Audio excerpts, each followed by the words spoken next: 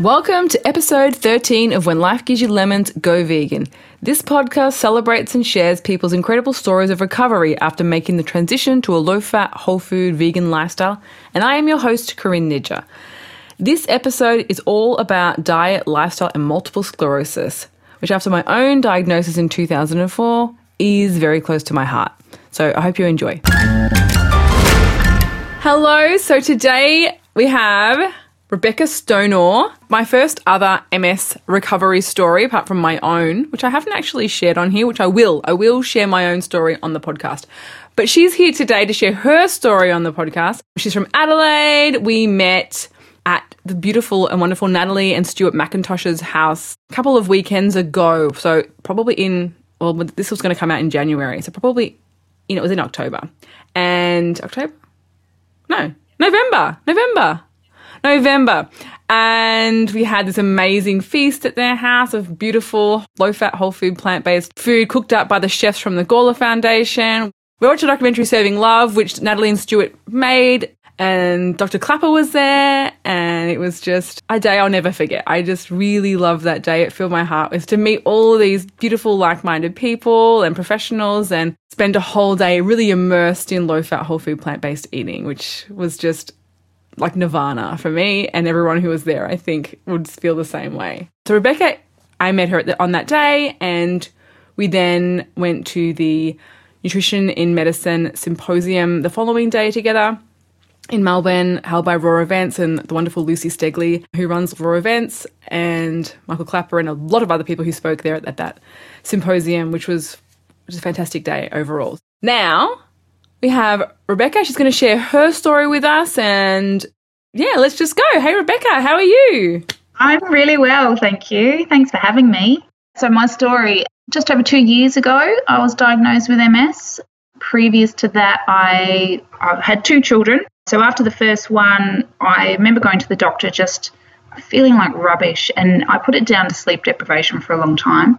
But I just felt really fatigued and all sorts of really strange symptoms. I felt like I was drunk all the time, but not in a fun kind of happy way. Yeah, he did lots of blood tests, did the whole blood work up, and it showed that I had Hashimoto's thyroiditis, which is an autoimmune thyroid condition. So I started taking medication for that, and a few years later I had my second child. Again, I put it down to sleep deprivation, feeling pretty awful. And then I started having vision problems. So my right eye, I lost a lot of contrast. I couldn't see reds very well, particularly when I got very hot. If I was exercising, colour vision would go almost completely from that eye. So I think I probably lost maybe 50% of my vision, which was a bit disconcerting. I went to a GP who said any changes in your vision are really significant. So I went to the emergency department. They had no idea what it was, and they referred me to a neurological ophthalmologist. So she was going to see me in a few months' time, didn't think it was too important, and I kind of started doing the Dr. Google thing. And there's this great website that diagnoses eye conditions. So basically, can you see this? Can you see that? What's going on with your eyes? And basically came to the conclusion that it was probably one of the first symptoms of MS, which was totally just the worst thought possible. I always thought of any condition to get MS as probably like the worst, some sort of neurological condition that can't be treated. And my idea of MS was an auntie by marriage, so not by blood, who I think she's still alive today. She can move one finger on one hand. That's about it. So I thought my prognosis was going to be that, basically ending up in a wheelchair and being in a nursing home fully dependent. So I eventually ended up having MRIs and having the diagnosis, which was pretty earth-shattering. But even before that doctor's visit, so my husband and I kind of diagnosed ourselves, the MRI confirmed it, showing I think I had 6 lesions in my brain, and the optic nerve was quite damaged as well, which was what was causing optic neuritis for me. So even before that confirmation from the ophthalmologist, I changed my diet. I did research straight away and radically changed everything. But that was nearly 2.5 years ago now. So I originally started on the Terry Walls protocol. Have you heard of that one? Yeah. But fill everyone in. Okay. So Her video on YouTube is really compelling, and it brought me to tears when I saw it because it actually gave me hope. I thought, wow, there are things that I can do. But one of the first things I asked the neurologist that I saw after the ophthalmologist was, is there anything I can do? Can I change my diet? Can I exercise? Is there anything I can do? And he just basically said, no, nothing's going to help you. You need to take these medications and just basically wait for things to progress. And I wasn't too happy with that. I think I maybe have issues with authority, but I thought, no, that's not good enough. So, yeah, the Terry Walls protocol was the first thing I found.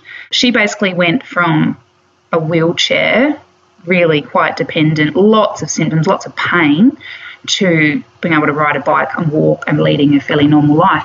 And what I took from her protocol was that she completely changed her diet. She dropped out gluten, which is one thing we can talk about, but also it's a really nutrient-dense diet. So giving up a lot of the processed foods, a lot of nutrient-poor foods like, I don't know, white fluffy bread or whatever, and bringing in brightly coloured fruits and vegetables and cramming them in. Like her protocol is, I think, 9 cups of really densely coloured fruits and vegetables during the day. So, that's massive. When I eat that much, my stomach is huge. But it just shows that the nutrient density really helps. So I started on that, but then the amount of fat that's in that diet kind of didn't really sit well with me. I'd heard a little bit about saturated fat in MS and the role it plays in MS. So I started looking into that. I found Roy Swank's work, which he did, I think it was in the 1950s.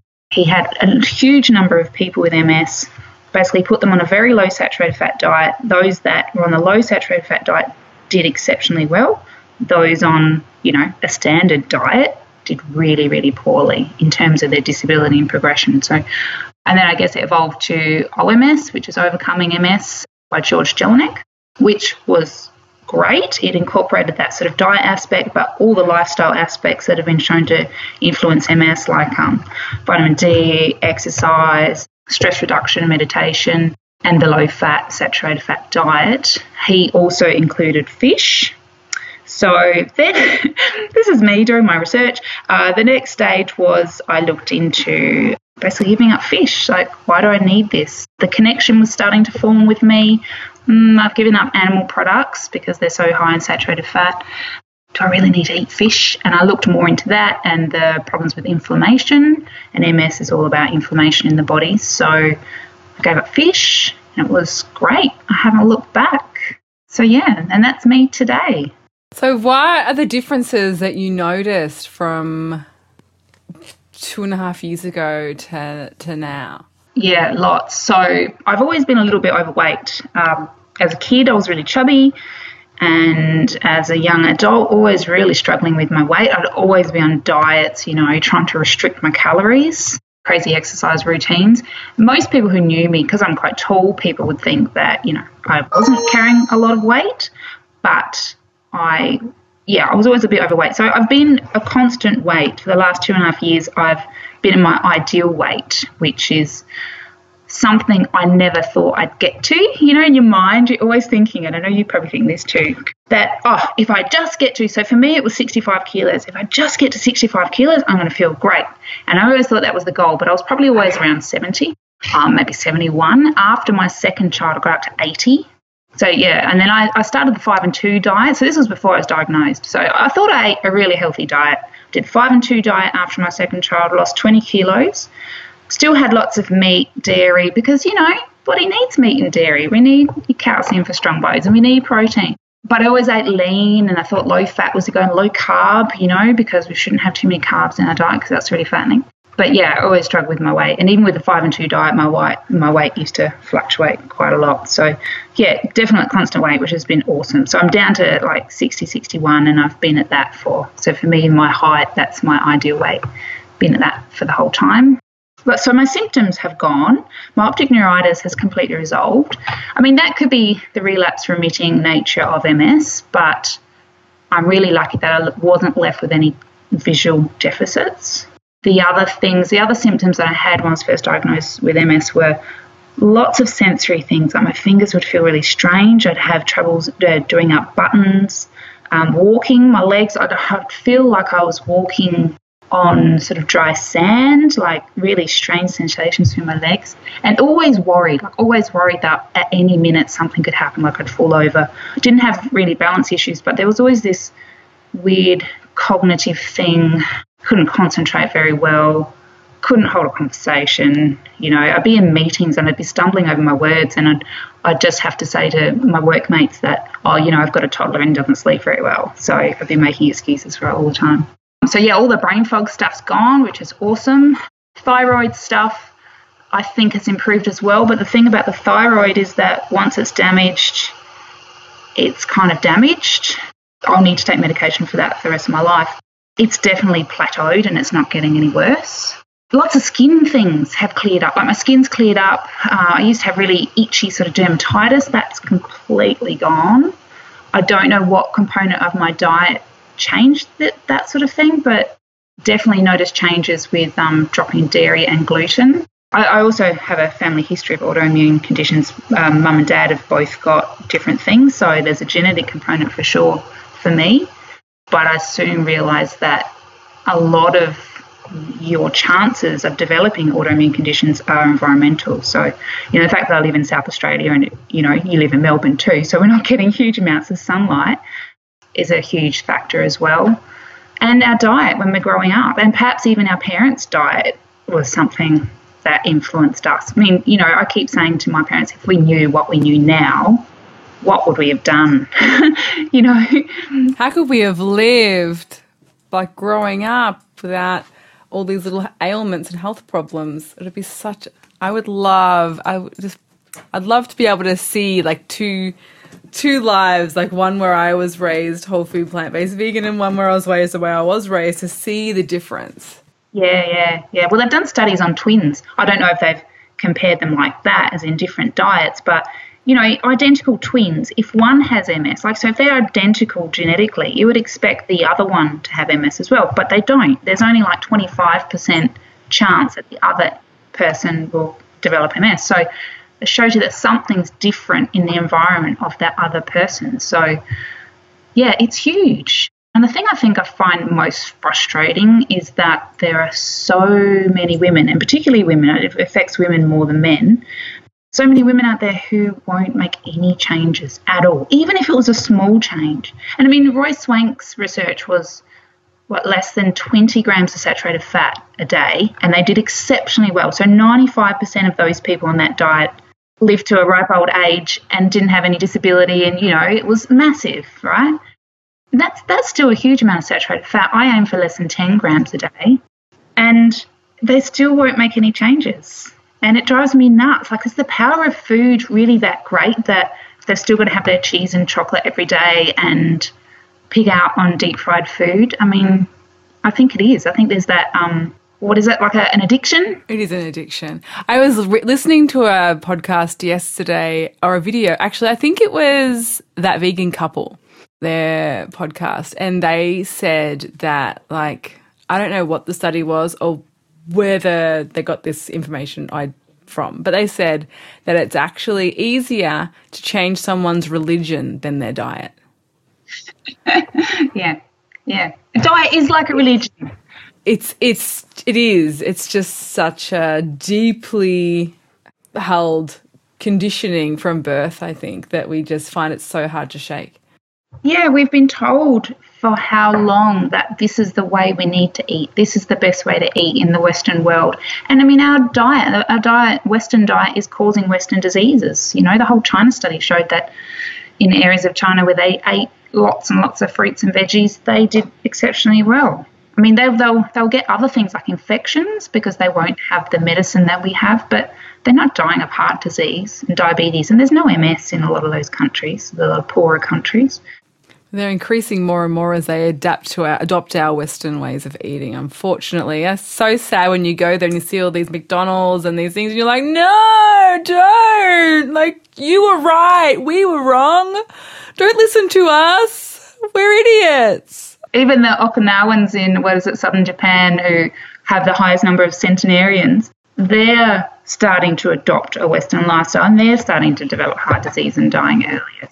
Yeah, it's nuts. So we're all going to hopefully, I can see this slight change happening And I can't help it now. Like you were talking about religion, I do feel sometimes I can get a little bit fanatical, and I try and tone it down. I just give people the information they want to hear. And I did mention in a meeting at work recently that, bacon is considered a group 1 carcinogen, and it's, equivalent to asbestos and passive smoking or something. And they were horrified. Nobody at the table knew that processed meats were considered carcinogenic. And they were just saying to me, Rebecca, you ruined my life. And I'm like, well, I'm sorry, but once you know, you can't unknow. Yeah, you can't. You can't. When did you start to notice the first benefits? Like, when did you start to feel differently? How quickly did it start to improve your health? I think changes like skin and just having more energy, losing that fatigue quite quickly. That was quite quick. And even when I was sort of dabbling in the Walls protocol for maybe the first couple of months, and then I went into more of the plant-based sort of OMS.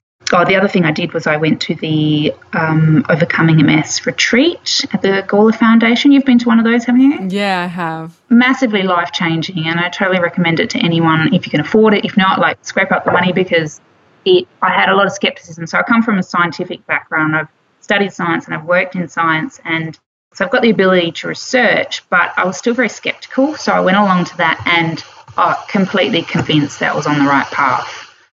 Yeah, so in terms of how quickly, definitely probably, I reckon the first 6 months I noticed huge changes. The optic neuritis started to resolve. Yeah, I was feeling much better. But I've been, nearly 2.5 years now. I think it's probably the last 6 months that I've felt the best in terms of symptoms. I'll have weeks and weeks with no symptoms. If I go through a very stressful event, I'll get some tingliness. It's really strange. The tip of my nose will get really tingly, and it's kind of like my barometer. It kind of says to me, Rebecca, you need to slow down. You need to chill out. Just take some time for yourself, because it's still there. It's in the background. George Jelinek, who developed the OMS program, he says it can take up to 3 years for the diet and lifestyle program to really be effective. He's been on it for 17 years now, and I think he considers himself recovered, no longer has any symptoms, not on any medication, and probably won't, have any other symptoms for the rest of his life. So the fact that people can recover just gave me huge amounts of hope, huge amounts. So, yeah, probably the last 6 months, maybe a bit more, I felt pretty good. And probably, you've probably got the same friends around the same age with kids and everything. Life's really busy. They probably don't feel as well as we do, and they're not diagnosed with anything. I know quite a lot of people who are, I know Malcolm Mackay, so he's a GP in Melbourne. I saw a talk from him recently. He came to Adelaide, which was really nice. He talks about this tipping point where you go through your life, you're eating really crap food, you're not exercising enough, all these things that you should be doing. And there's this tipping point where your body gets to the point where it's just had enough and it just tips over the edge, and you develop something like autoimmune condition or heart disease or diabetes or something like that. And I really think I got to that point after having kids. It's a huge tax on your body, and you don't have the same time to look after yourself. And if you do, you get that mother guilt. You feel completely selfish for trying to look after yourself. So, yeah, I think for me that was my tipping point. Yeah, when I see other friends of mine kind of just at that point, and I'm trying to say to them, maybe you should look into your diet and lifestyle, and maybe before you get to a diagnosis like I had, which was completely earth-shattering, and it was just horrible. And I think if you've never had a diagnosis like that, you can't comprehend what it's like. You remember that moment. You're in the neurologist's office and they say to you, it looks like I remember it precisely. The woman said to me, it looks like you have MS. And it was just, heart-wrenching, completely awful. So, yeah, I'm trying to prevent that in other people, and I can see it. I can see them struggling with fatigue or, mental health issues or whatever, and I think just make some changes. That's where the fanatic comes in into play. And you know what it's like, you're trying to say to people, hey, maybe you should just give up meat and dairy, and they think you're a complete freak. I know. That happens to me too, definitely. The fanatic part, because you just care so, because we know how bad things were for us.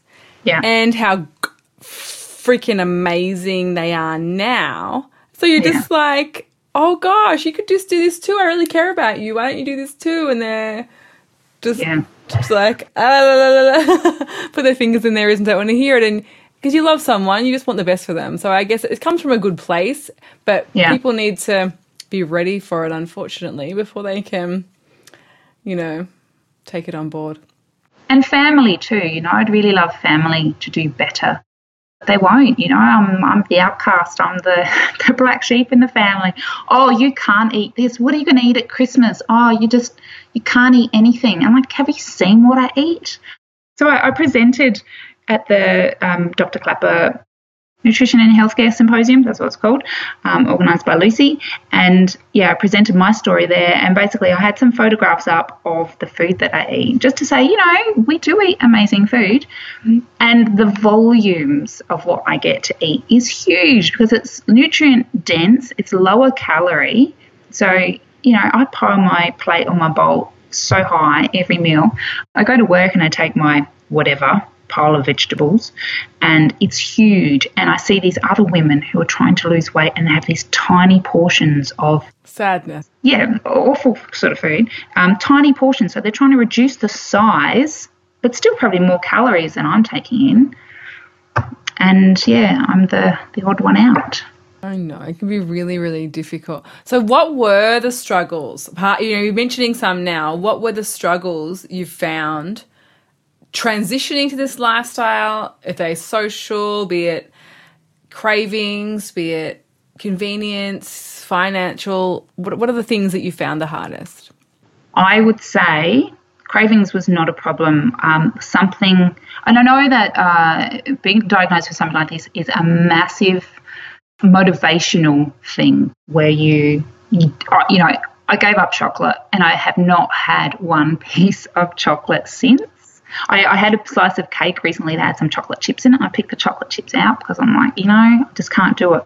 It's just too high in fat. So cravings stopped. And I also really believe that it's a part of the whole microbiome thing, that once they evolved, the little bugs in my gut, they evolved.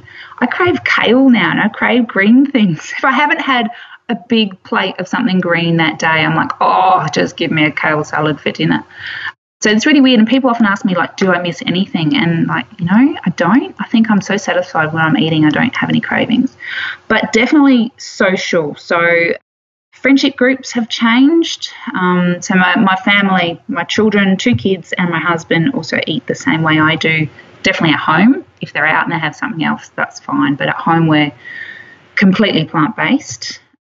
But, you know, inviting people over for a coffee now, I'm not going to go out and buy milk. I can't go out and buy dairy milk. I'll offer them soy, almond, cashew, whatever. Even I can make it myself. But I can't justify going out and buying milk. So that's changed things a little bit. I also had a close friend, a husband of a close friend, I hope they don't listen, sort of suggest that I had orthorexia nervosa, which is the eating disorder. You've probably heard of it.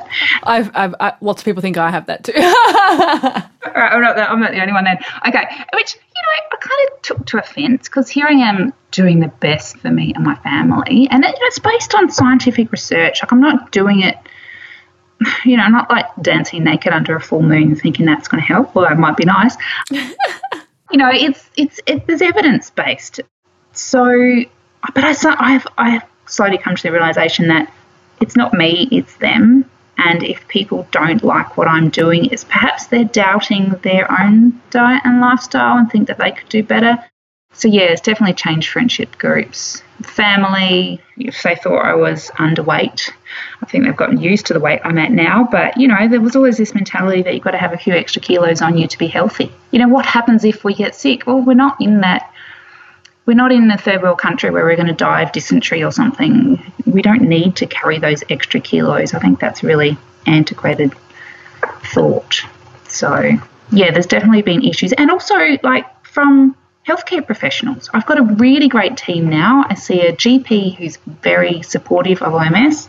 I see a functional medicine doctor who is extremely supportive.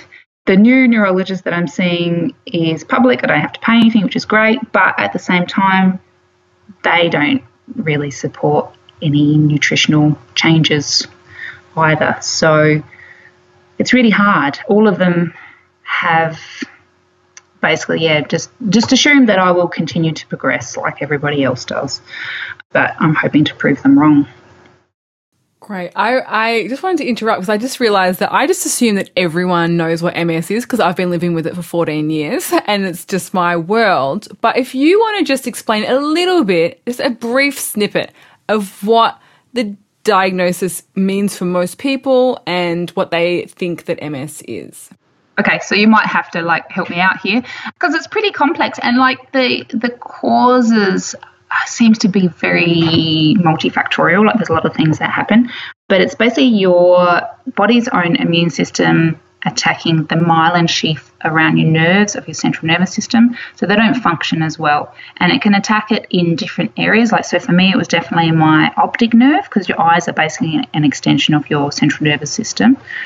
It attacked different areas of my brain that maybe affected speech and different things.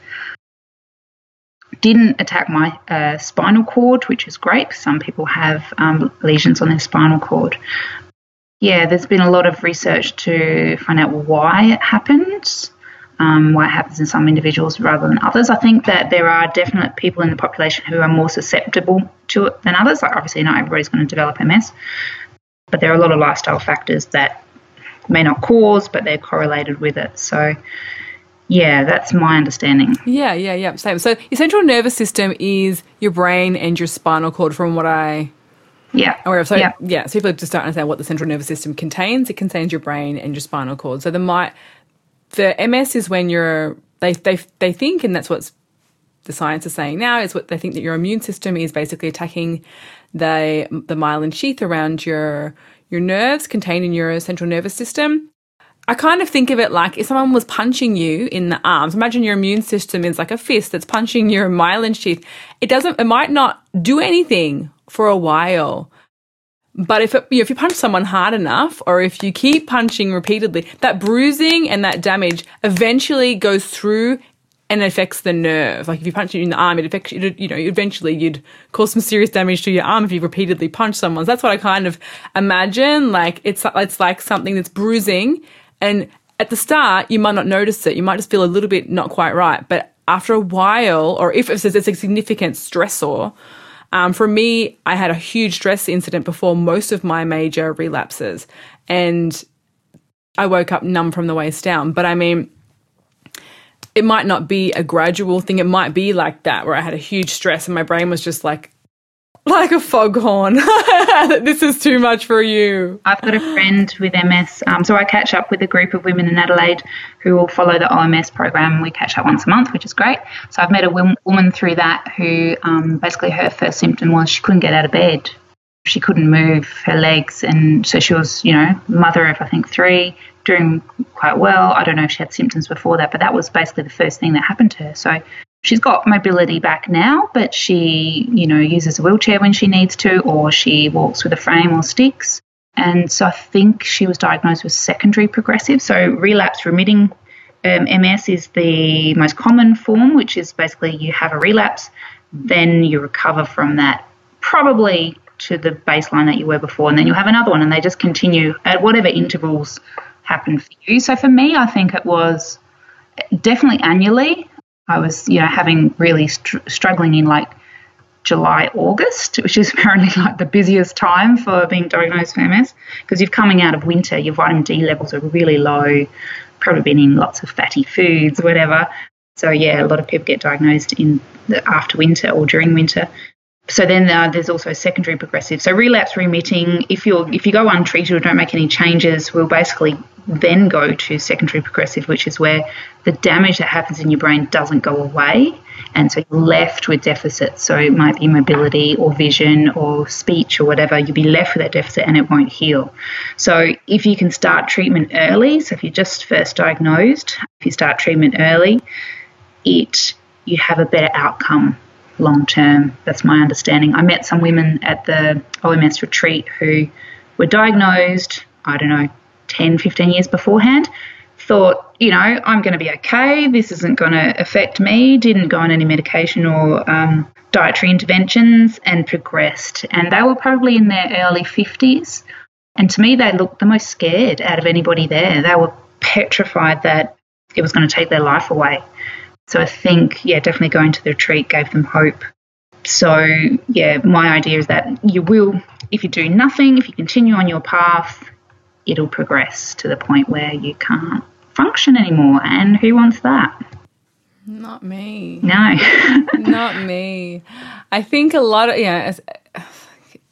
it just depends. Like for me, I was really keen to find out more about diet when I was diagnosed, but I didn't have any idea. I just got a leaflet about the Swank diet in the mail from the MS Australia. Okay. Which was amazing. But it had all of the medications in the envelope as well, but it just had this little tiny A4, like might have been 2-page A4. Yeah. And I read it and I was like, this sounds so much more reasonable and makes so much more sense to me than anything else. And so then but I wasn't like you. I did take 4 years of stuffing around because my neurologist kept saying, there's no science, eat whatever you want. And I'd go back and forth thinking I'll do the diet, but then thinking, well, I'll go to him and he'd say, don't worry about it. And I was like, well, I do love cake, so I'll just keep eating cake. I just keep eating cake. And then it wasn't until I went numb from the waist down that I was like, no, I'm going to commit because I feel the best when I do commit and I feel the worst when I don't. So that's enough evidence for me. Yeah, but at least you only took 4 years. I think that, that's still early days. And you're probably younger than I was. I was 40 when I was diagnosed. So I was 24. Yeah, okay. So you were younger. You had a little bit more time. But at least, you came to it. And it's true. I think it's hard. In your 20s, you're still so trapped in this wanting to be liked. Yeah. Wanting to be part of your social group. You're wanting to fit in and to be normal, in inverted commas. I think for me, a lot of what held me back was that I felt like I would be, like you said about the social stuff, I felt like I would be outcast, a social pariah. Yeah. I don't care about that now. Now I couldn't give a shit. But at the time, I was like, who's going to talk to me now? I'm not smoking. I don't eat anything. What are we going to do when we hang out? Yeah, don't eat anything. Oh, my God. I hear you. But also what you were saying about, listening to the medical professionals, when you feel so vulnerable, when you're at the rock bottom, like this is the worst thing that's ever happened in your life. You trust these people. They know. They're specialists in these areas. If somebody says to you, there's nothing you can do. And I even asked it when I was diagnosed with thyroiditis. I said, is there anything I can do? Is there any dietary change? And the endocrinologist who I saw said, nothing you can do at all. We'll just monitor your levels of thyroid hormones in your blood and we'll adjust your medication as it progresses, to the point where basically my thyroid wouldn't be working anymore and I have to be fully supplemented for it, which is kind of easy. You need a little bit of a balance of the different thyroid hormones. But, I trusted these medical professionals, and even the one who diagnosed me with MS, I thought, okay, he knows what he's talking about. So the other thing that happened was I had a MS nurse come to my house when I was first diagnosed from, the South Australian branch of MS Society. She was lovely. And she gave me all the information. And she was the one who, like you said, you got an A4 pamphlet. She just mentioned a couple of words. She said, there's some evidence to show that people on a low saturated fat diet do well. And I didn't think much of it at the time because I was just swimming in all this information. Yeah. And she came with all the leaflets too of, you can have these injectables. They might reduce 30% of relapses. You can have these tablets. They might reduce 40 to 60% of relapses. And then you can have this thing that's like an infusion that you have, over several days. And then 2 years apart, you have 2 doses of this. And it basically resets your immune system. So it's almost like chemotherapy, really heavy-duty stuff. And that'll basically stop your MS. But that's a last resort. It doesn't stop in everyone. So, I got put on this medication that made half my hair fall out. And it was horrible stomach upset. It was just revolting. I then changed to a different medication after that, which sort of settled it down. I wasn't happy with the fact, even 70% of relapses, like if they reduce 70% of relapses, that means I'll still be having one like every 2 or 3 years. And what happens if the next one I had just happened to affect a part of my brain where my left leg didn't work anymore? And how would I get around the house, and how would I look after my children? You know, it wasn't enough to take this medication and think that that was going to be okay. I mean, I've got friends who don't follow OMS, that just take the medication. They eat shitloads of cheese and chocolate because they just can't give it up. They're so addicted to it, and they're still progressing. So when I was first diagnosed, I went onto Facebook like you do, joined all these different groups. There's an Adelaide-based page, and there were two sort of groups, ones that were following OMS, ones who weren't. And it was around Christmas time I found them, and ones who were going to restaurants and having like huge schnitzels with chips and gravy looked delicious, and the centre of the table was full of like those favourites chocolates, and they were all really overweight, and they were all talking about what sort of walking aid they were going to use, or what catheter was the best brand, or whatever, right? And then I saw this other group who were following OMS, who were all slim, most of them, and doing really well. And the woman who runs that group, she's in her early 60s. She was diagnosed, I don't know, 17 years ago or maybe more, following OMS the whole time, hasn't had any relapses during that time, still running in her early 60s, super fit, like fitter than me. She's got, biceps bigger than mine, and she's doing amazingly well. And I'm like, comparing these two groups, who do I really want to associate myself with? And I just, had to go with the OMS group. So exactly. The other, if you have MS and you're in those groups, I avoided those groups for like the plague for about 14 years. And this year I thought, you know what, I'm just going to go in them and every now and again just comment and talk and share my stories in case anyone in there is listening. But those groups typically, they're so depressing. Oh, yeah. I find them so disempowering, so depressing. Everyone's talking about and just going with the flow of watching themselves decline and just constantly posting just miserable post. Whereas the OMS and those groups that are following a whole food plant-based diet with multiple sclerosis are thriving and doing so well. And if you are in those groups and are like miserable, just get out of them and go into an OMS group and just see the difference and just try it. Even if you're like terrified of adopting this diet, the mindset, even just having those stories in your head for 2 years rather than these other ones that are just about fear and misery, even if you just feel a little bit less trapped in this cycle of despair and you don't even make changes to your diet, it'll just feel better not to be surrounded by more and more just daily bombarded with stories of how bad this disease is and how terrifying it is, because it is terrifying. But it is terrifying. I was terrified. Rebecca here was terrified. Like, there's no denying that. No. But a whole food plant-based diet and this, if you do the research and you look into it and you surround yourself with people who are like-minded and who are doing it, it's a place to feel empowered, to feel stronger, to feel hopeful, which is so much better for your soul to feel that than to feel disempowered, terrified, and hopeless for your future.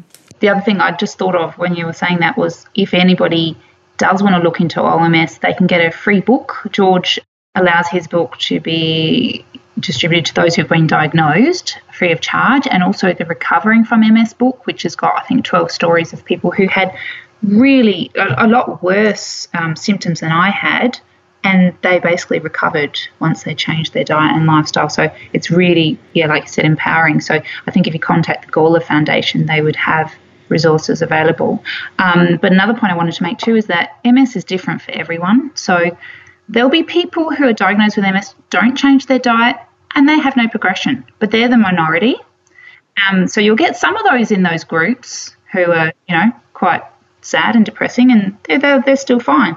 And you'll also get people who do everything. So the whole OMS approach is you do whatever it takes. You don't rule out medication. Do it all. Put all your eggs, don't just put all your eggs in the basket. If you want to have medication and the diet, if you want to, and meditation and vitamin D, do the whole gamut. Program. Don't say, I'm going to get rid of my medication overnight. Just do do the whole thing. And the scary thing about a lot of the MS medication is that there's a rebound effect. So if you go off it, you can have a flush of white blood cells going through your body and basically starting to attack your central nervous system again, and you can relapse quite severely. So I wouldn't recommend doing that. So, yeah, the OMS approach is to do everything it takes, which I'm definitely totally on board with. So not to go off medication suddenly is what you're saying, definitely. Yeah, and definitely. Speak to your neurologist. And speak to all those people. They wouldn't support it anyway.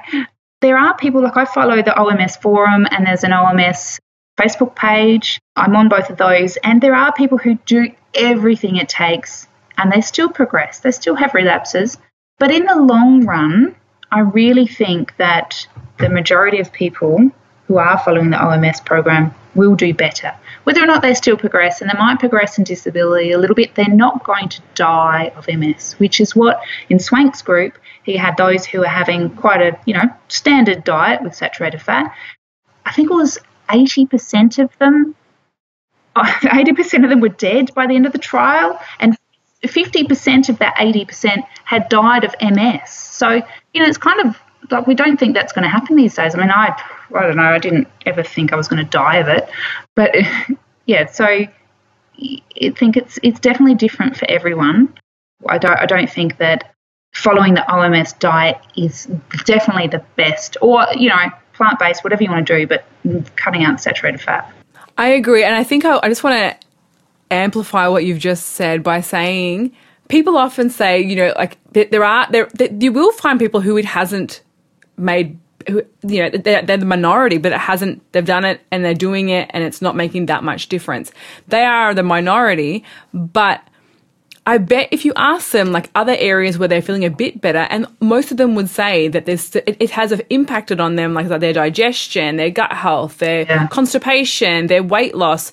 It will have impacted on something else positive. And for me, I always say, if I only got energy and I still had relapses, it would have been worth it. If I only stopped being constipated, it would have been worth it. Yeah. If I only, lost weight, it would have been worth it. Yeah.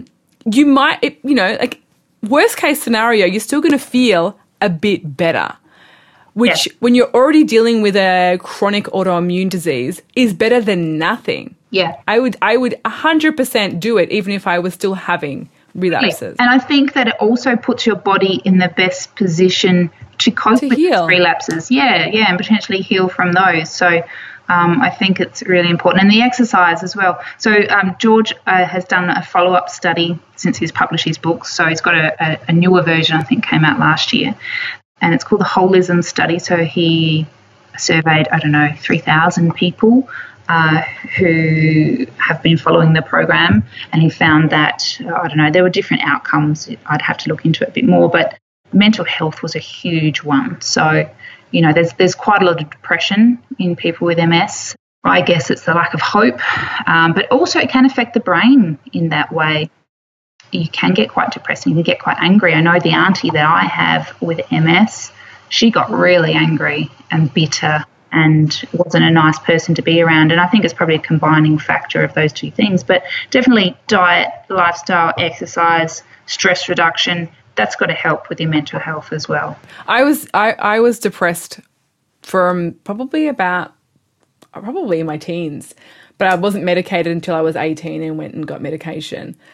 Off and on until I really started embracing this way of eating, and I haven't, touch wood, I'm not saying that whole food plant-based diet is the cure for people's depression, because it has helped me, but I mean, it's a multifaceted, there's a huge, it's a huge topic and subject and condition, and I know for people. But for me, it definitely helped. I felt in control. I felt more hopeful.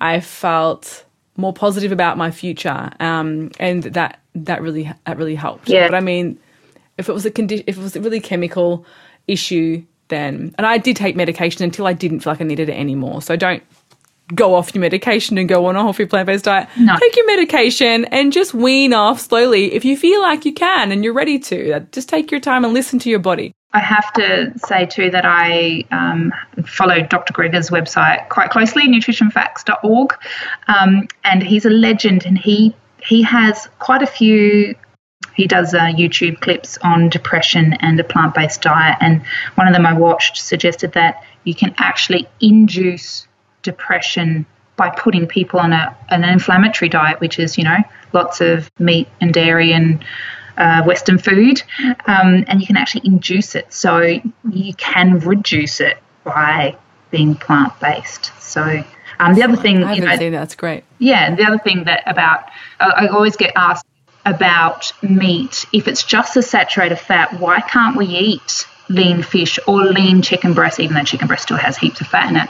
Or somebody suggested recently that there was pork that was bred to have less fat in it. But it's not just about the fat, it's about the inflammation. So you eat animal tissue and consume that, and it causes, within hours, it causes inflammation in your own body. And it's that constant, like you were saying, hitting yourself with this inflammation over and over again, 3 times a day or more, consuming dairy, and we consider that inflammatory as well.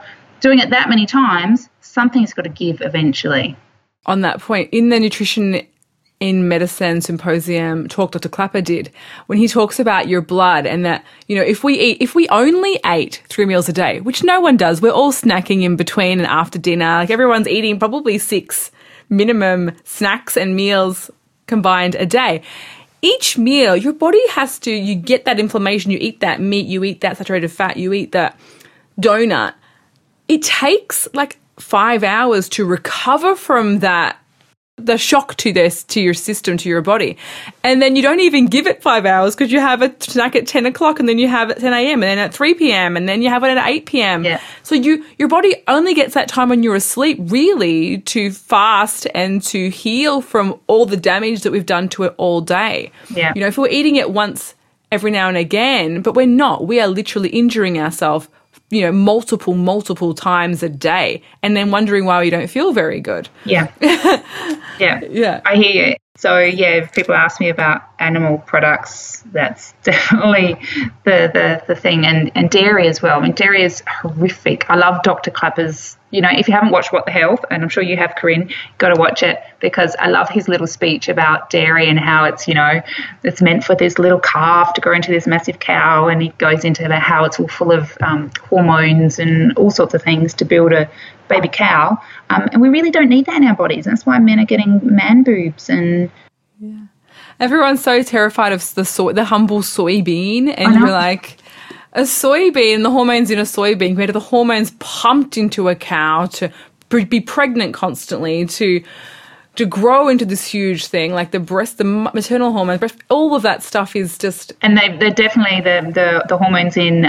so much more damaging. Yeah, they mimic our hormones. They're mammalian estrogens. So, they're milking pregnant cows. So the amount of hormones in milk is just horrendous. And so when you compare that to, there might be a few phytoestrogens, and whether or not they're compatible with our bodies, I don't know, it's still sort of quite controversial. But they are much less like our mammalian hormones. So, having a bit of soy milk is not going to kill us. I just think that, billions of people across Asia have been thriving on soy before the introduction of dairy milk alternatives came in. There was all of Asia should be walking around with man boobs and thyroid cancers and breast cancers if soy was as bad as what it's been made out to be in our media.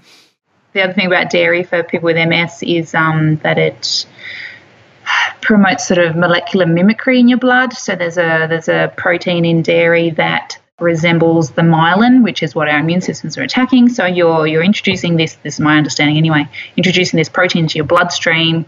It's recognizing it. It's sending out white blood cells to attack it, and it starts, attacking your own. So if anything, dairy is probably one of the worst things for us. Okay, I have to move on because you and I could talk all day. It's so good. Like, I'm just like, oh my God, someone I can talk to about MS specific, because all of the talks have been about areas I'm not familiar with, like heart disease or diabetes or whatever, which has been amazing to hear how plant-based diet can help them. But talking to someone with MS who's been in a very similar situation is... Totally understand. I'm really enjoying it. We'll be BFFs for life now anyway, so it's fine. But I wanted to just say, because people will hear this and might listen to this and they'll be like, yeah. that's all well and good, but I'm hooked on all this food. You know, I love meat, I love dairy, I love all this stuff. I don't believe I have the willpower to do this. I don't believe my family will embrace it. I don't believe in myself, in my life, that I can do this. What are your 3 biggest tips to help people who are listening consider this and just start moving forward on adopting a low-fat, whole food, plant-based diet?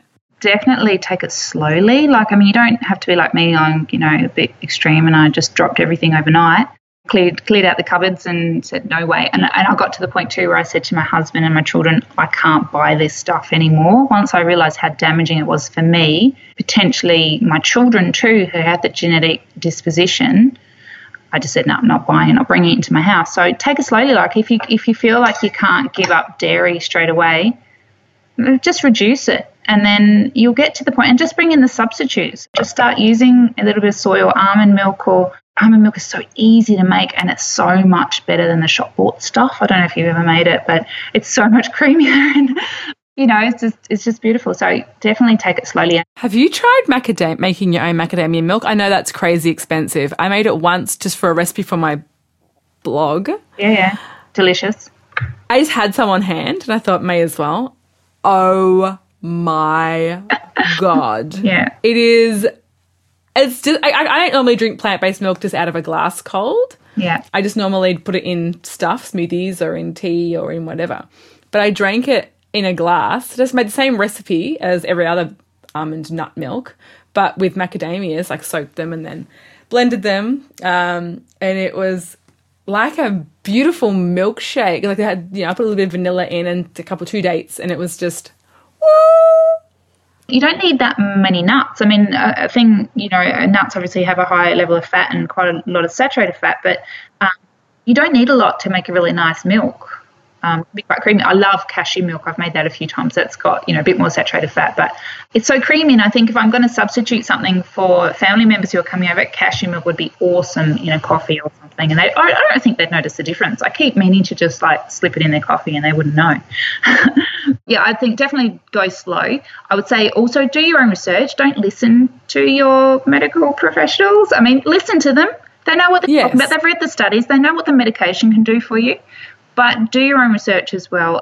The other thing that also happens when you give up meat and dairy is you tend to, some people lose that disconnect of, okay, this is actually an animal that I'm eating, and this is going to sound really naff, but we have a couple of guinea pigs in our house, and they're cute. They're called Bubble and Squeak, and they squeak their heads off like if they're running out of water, if they've got they're a bit hungry or they don't like the food they've got, they'd rather a bit of capsicum, they scream at me. I'll walk out the door and they'll just go off their head. And they're these animals. They, 10 centimetres long and fluffy, and you'd think that they have no brain. They know who I am. They don't scream at anybody else in the house. I'm basically their mum.